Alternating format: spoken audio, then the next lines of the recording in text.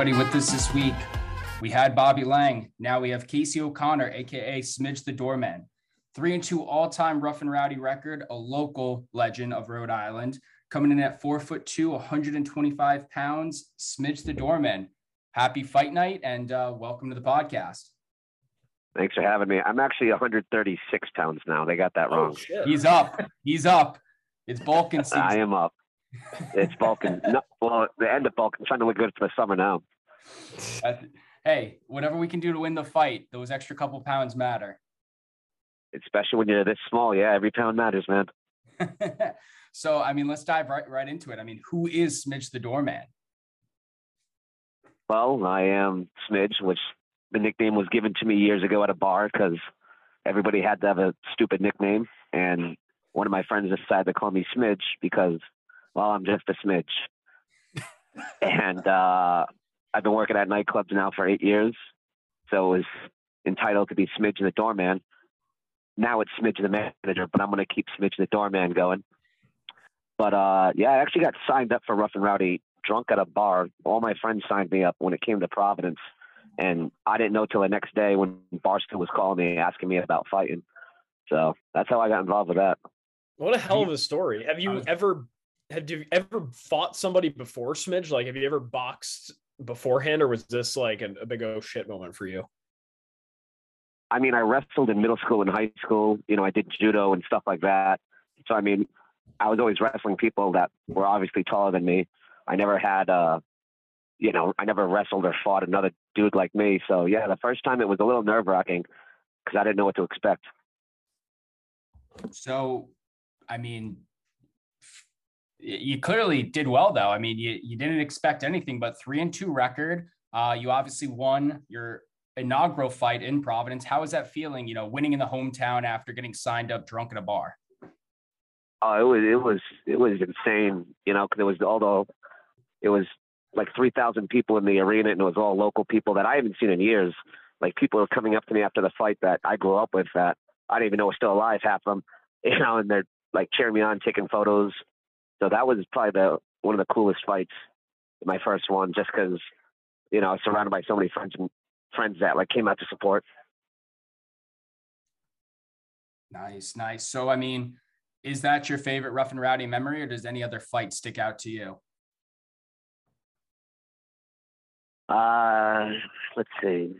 Well, the next one I went to, the Miami one, that one was pretty crazy because the arena turned into a giant nightclub afterwards. But the first one was afterwards, we went back to where I worked at the Coliseum nightclub. And we racked up, me and a bunch of other fighters that I never met, racked up like a $2,000 tab and like walked out on it.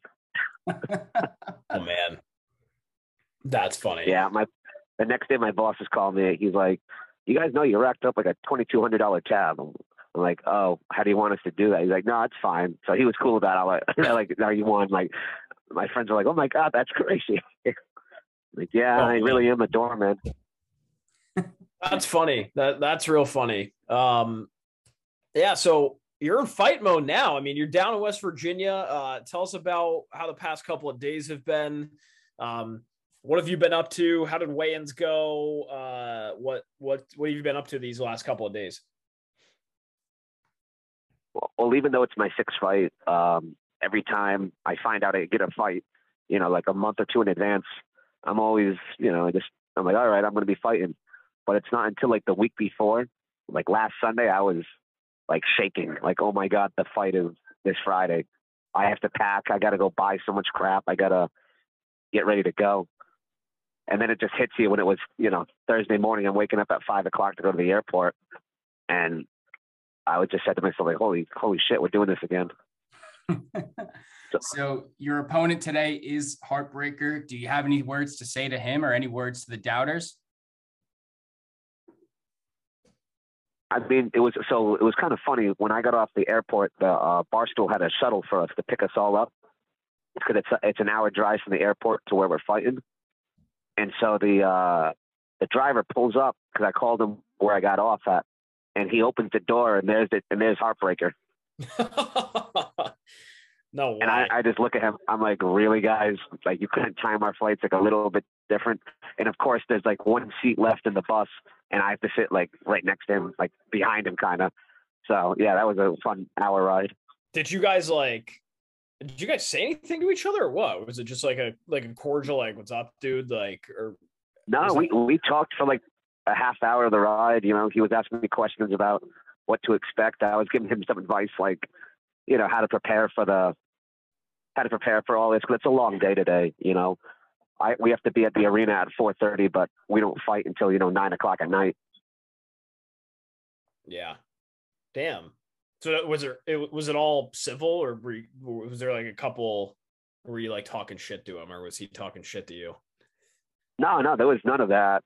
You know, at the end of the day, like after the fight's over tonight, most of the fighters and people that run Barstool end up at the same bar just drinking and like getting completely wrecked. I mean, there is some bad blood. I will say that. Like, Bobby's gonna kill Big Booty Daddy. Like that needs to get done.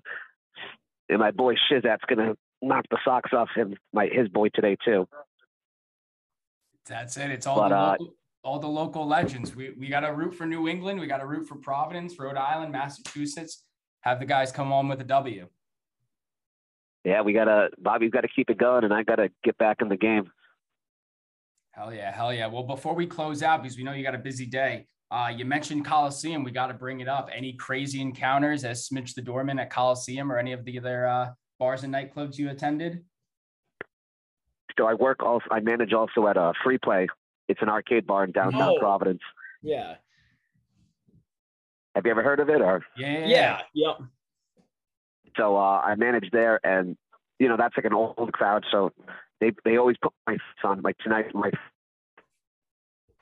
and I'll walk into Free Play like a week later, and all these drunk dudes will come like, "We saw you on TV. Oh my, how'd you get back so fast?" I'm like, "What are you talking about?" That was like a week ago. But I'll wear like a Barstool hoodie out in public, and people will go up to me like, "Oh, that's a cool hoodie. How'd you get it?" I'm like, "What do you mean, how'd I get it?" They're like, "Yeah, how'd you get a Barstool hoodie?" I go, "Google my name and see."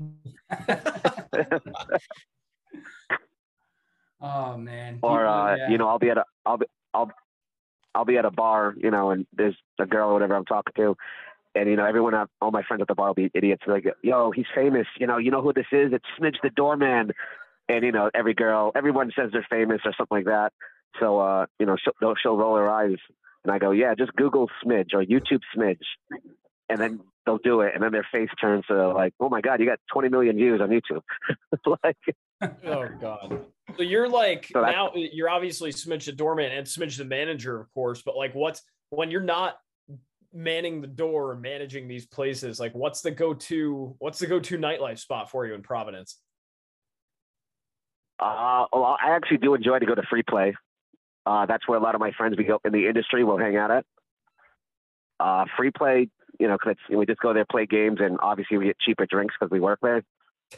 And then probably get rowdy at like Harry's on the Hill. Go to a casino, get thrown out of a strip club. Typical night for Smidge the Doorman. I took one of my buddies out who he's not involved in nightlife. And I think we went to like a restaurant, 3 bars, a nightclub, and a strip club, and then ended at the casino.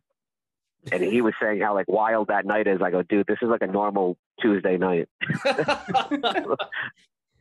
Like we didn't leave the state. That's like it's a wild night if we leave the state. Like we ended up at Foxwoods, but like no, we just ended up at Twin River.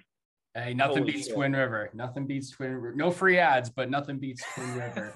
Nothing beats. I mean, they beat my bank account. That's why I keep fighting. Oh, that is true. That is true. Well, Smidge, when you get back up after the W, we'll have to go out a night to celebrate and hopefully hit the town hard. Oh yeah, definitely. Oh, one thing I do gotta say, and I gotta say this because my boss, who's one of my best friends, Eric, me and him go out all the time to like sports bars and just whatever, and everybody recognizes me. They want to take a photo with me, or like give me a speech or whatever, which that's cool. But nobody has ever bought me a drink. Oh, we'll change that. We'll change Smidge, that. I don't expect it, but like, you want a photo with me? Buy me a drink. That is fair. We will change it. We will buy you a pint at Harry's on the Hill. Book that. All right. And then we'll do shots at Free Play. There we go. That's a night. Well, Smidge, hey, good luck tonight. We appreciate you coming on. Bring home the W for the state, and we're looking forward to celebrating. Thank you. Looking forward to it too.